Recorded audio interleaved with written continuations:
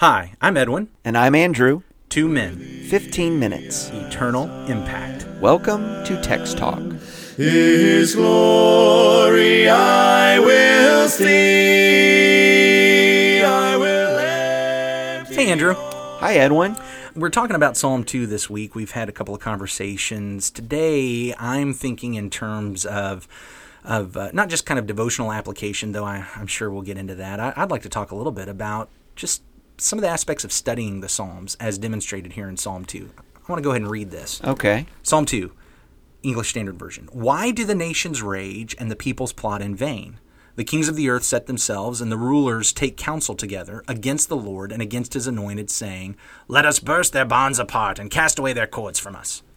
He who sits in the heavens laughs. The Lord holds them in derision. Then he will speak to them in his wrath and terrify them in his fury, saying, As for me, I have set my king on Zion, my holy hill. I will tell of the decree. The Lord said to me, You are my son. Today I have begotten you.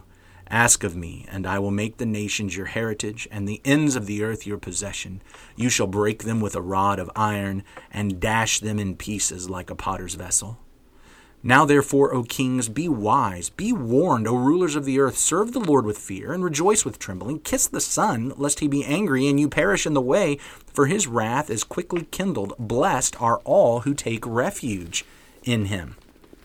So, the thing I'm thinking about that I want to talk with you about today, Andrew, in this idea of studying the Psalms is the multiple layers, the multiple levels that many Psalms have, especially Psalms like this one. This is what we would call a royal psalm, a kingship psalm. It's about the king, God's king, whom he has set up. Of course, we've talked about that in the earlier days of this week, talking about the Lord's anointed. Sure. And what becomes really easy for us to do is we're Christians. We know who the ultimate king is. We know who this was pointing to. And to skip an entire step of studying the psalm by just jumping to Jesus. Yeah. And recognizing him, which that's utterly important. Well, sure. I don't want the apostles make a lot of this psalm. I don't want to skip that step either. But I'd like to back up and see that when we're reading the Psalms, one of the first things I think we need to do is ask, all right, what did this mean when it was written? Yeah. Because I don't think that there was anybody when David wrote this that was saying, awesome, one of these days, this psalm will apply. Well, I think that's a fair observation about a lot of predictive prophecy in the Psalms and some of the other prophets. Yeah. So when the psalm was originally written, we said the other day, David wrote it. Peter points that out. It was about David.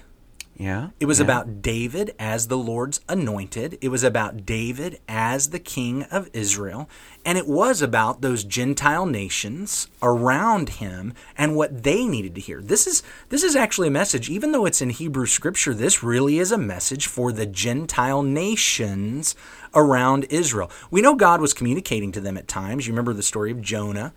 Jonah was about Nineveh, and Nahum also is about Nineveh. So God had communication with Gentile nations, and this psalm is to them. Kings, you kings around David, let me tell you what you need to do. It wasn't originally, one of these days there's going to be a real king, you need to submit to him. Right. It's right now. David is the king. He is Yahweh's king. He is on Yahweh's holy hill. He is in Zion. And you've got an option. You can either curse him, and you can go against him, or you can kiss him, and you can give your allegiance to him. If you curse him and you go against him, you're going to be cursed. If you bless him, you're going to be blessed. Which, by the way, ties this into the promise that God gave to Abraham. All those who bless you will be blessed. And we see that happening throughout the history. This is a continuation of that. Now that David is set up as king, God's king, he's saying, look, nations, you either surrender to the king I've established in Israel, or you're going to be in trouble. In fact, let me show you this. 2 Samuel chapter 8. I think this is super cool. In 2 Samuel chapter 8, we actually see both sides of this. In 2 Samuel chapter 8, beginning at verse 3, David also defeated Hadadezer, the son of Rehob, king of Zobah, as he went to restore his power at the river Euphrates. And David took from him 1,700 horsemen, 20,000 foot soldiers, and David hamstrung all the chariot horses, but left enough for 100 chariots. And when the Syrians of Damascus came to help Hadadezer, king of Zobah, David struck down 22,000 men of the Syrians. Then David put garrisons in Aram of Damascus, and the Syrians became servants to David and brought tribute, and the Lord gave victory to David wherever he went. David took the shields of gold that carried by the servants of Hadadezer and brought them to Jerusalem. And from Beta and from Berothai, cities of Hadadezer, King David took very much bronze. So here's the king that's raging against the Lord and his anointed. And what happens to him? Hadadezer? Hadadezer, I don't know. Well, I don't know. Yeah, that guy. What happens to him? From Zobah. From Zobah. Defeated, destruction, cursing. Yeah, killed those horses too. But now let's look on this other side. Verse 9. I'm still in 2 Samuel 8. When Toi, king of Hamath, heard that David had defeated the whole army of Hadadezer, Toi sent his son Joram to King David to ask about his health and to bless him, because he had fought against Hadadezer and defeated him. For Hadadezer had often been at war with Toi, and Joram brought with him articles of silver, of gold, and of bronze. These also King David dedicated to the Lord, together with the silver and gold that he dedicated from all the nations he subdued, from Edom, Moab, the Ammonites, the Philistines, Amalek, and from the spoil of Hadadezer, the son of Rehob, king of Zobah. And David made a name for himself. You know, isn't it interesting?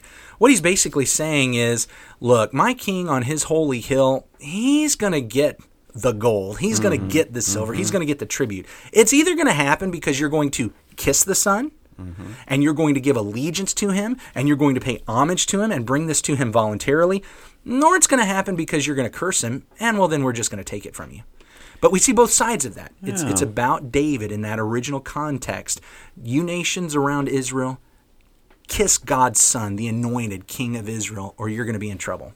So that's interesting, and I don't know that we could know for sure, but I almost wonder if it would make more sense for this psalm to be written after all those exploits, because then you've actually got nations under the rule of David and the anointed to conspire to overthrow him.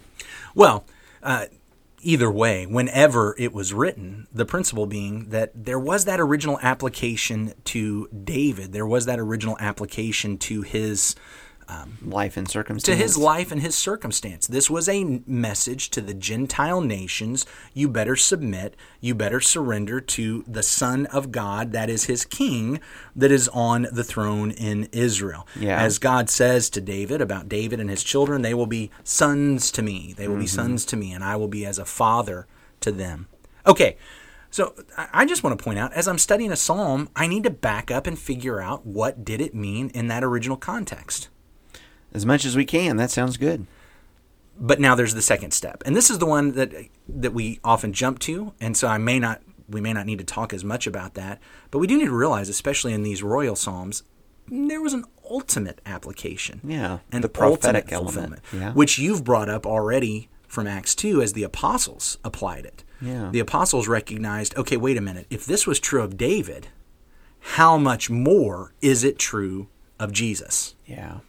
Well, even as you were talking about that, the way of David's exploits here and this conquering, and I like how you put that these Gentiles, nations, they had a choice. They could either humble themselves and kiss the ring and bow the knee and recognize God's authority, or they don't, and they'll still be humbled by him and recognize his authority. And I think about Jesus Christ and how he is described in Philippians about his willingness to humble himself to the point of death and even death on the cross, but then to be glorified by the Lord for it, by his death and his resurrection and ascension. In Philippians 2 and verse 9, therefore God has highly exalted him and given him the name which is above every name, that at the name of Jesus every knee should bow, of those in heaven, of those on earth, and of those under the earth, and that every tongue should confess that Jesus Christ is the Lord, to the glory of God the Father. No one is excluded from that.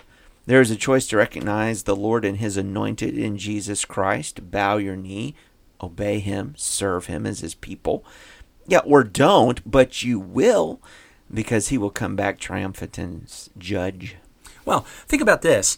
Okay, now we've got third application. So there's the initial application. Let me see what it meant in the life of David or in the life of the author at that time in Israel's history when it was written. Now, as it looks forward, as all Scripture does, pointing to Jesus and finds its ultimate fulfillment there, I have that application. Jesus is the Son, kiss the Son, He's the anointed, surrender to Him. Well, now let's take, okay, but what about my life? Now, what does this mean for me as I'm trying to apply the message, going through those filters? Here's where it was for David. Here's where it is now that Jesus is here. All right, what comes into this now? And having walked through that process, here's something I can grasp, a really practical application. Yeah. You've got those two kings, Hadadezer and Toi. You know, both of them gave gold and silver to David. David was able to take the tribute from all of those nations and put it in honor of his God. Yeah. One of them came and did it willingly. One of them did it and giving allegiance to David. I am going to be your subordinate nation. I'm supporting you. I'm serving you. I'm giving my allegiance to you. The others tried to hold it back. The others tried to hold back that tribute, and instead of blessing David and giving allegiance to him, and it got taken from them. So here's a very practical application in my life.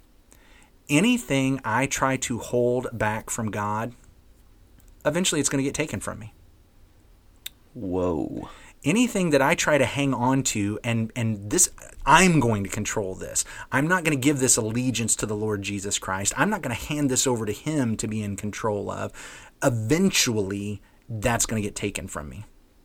And think about what Jesus said to Martha when she was so upset about Mary. Oh, don't you care that she's not helping me? And Jesus' statement was, Martha, Martha, you are worried and bothered by so many things. Mary has made the good choice. That will not be taken from her.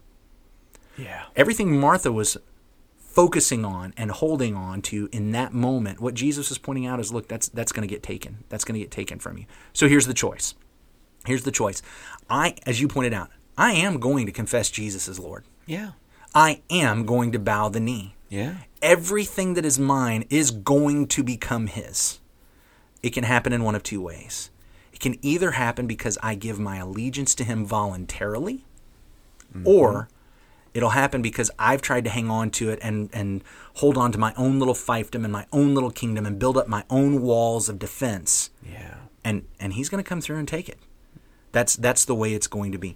And when I walk through this process of looking at how the psalm applied in that original context and then how it is fulfilled ultimately in Jesus, that's when I can truly get the proper application for me. And so I'm glad we've gotten to spend a little bit of time just talking about kind of walking through a study process for these Psalms. I hope that's helpful. I know it's always helped me. How about we wrap up with a word of prayer?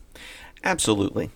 Our great God and Father, Lord, we thank You so much for this day, the time to have devotion together, to consider not only a great message about our need to surrender to You, all that is precious to us because You are worth more. But how we get there, Lord, and very practically, Father, thank You for this time that's refreshed us and how we ought to approach Your Word, giving it the respect and the time that it is due. I pray Your blessings upon all those who are listening to the podcast today. May we walk in Your Word and bring glory to Your name. In Jesus' name we pray. Amen. Amen. Thanks for talking about the text with us today. I'm Edwin Crozier, and I'd like to invite you to join the Christians who meet on Livingston Avenue this Sunday for our Bible classes and worship. You can find out more at christiansmeethere.org. Check out our daily written devotional that goes along with today's episode. You can find a link for it in our show notes.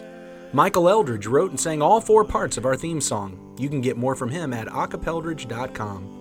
Remember to subscribe, rate, and review our podcast so others can learn about it more easily. Have a great day.